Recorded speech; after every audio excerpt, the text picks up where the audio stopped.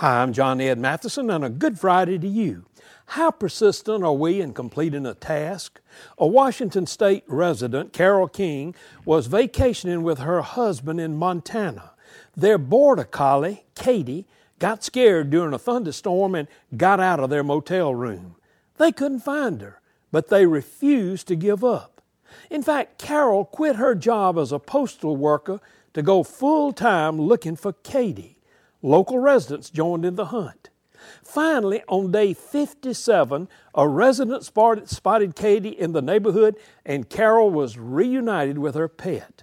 That's a great lesson of persistence and unwillingness to quit on the part of Carol. Carol said that she discovered the tremendous kindness of many strangers. I hope today that you can discover kindness from a lot of people, and you're persistent enough to complete your task until it's finished.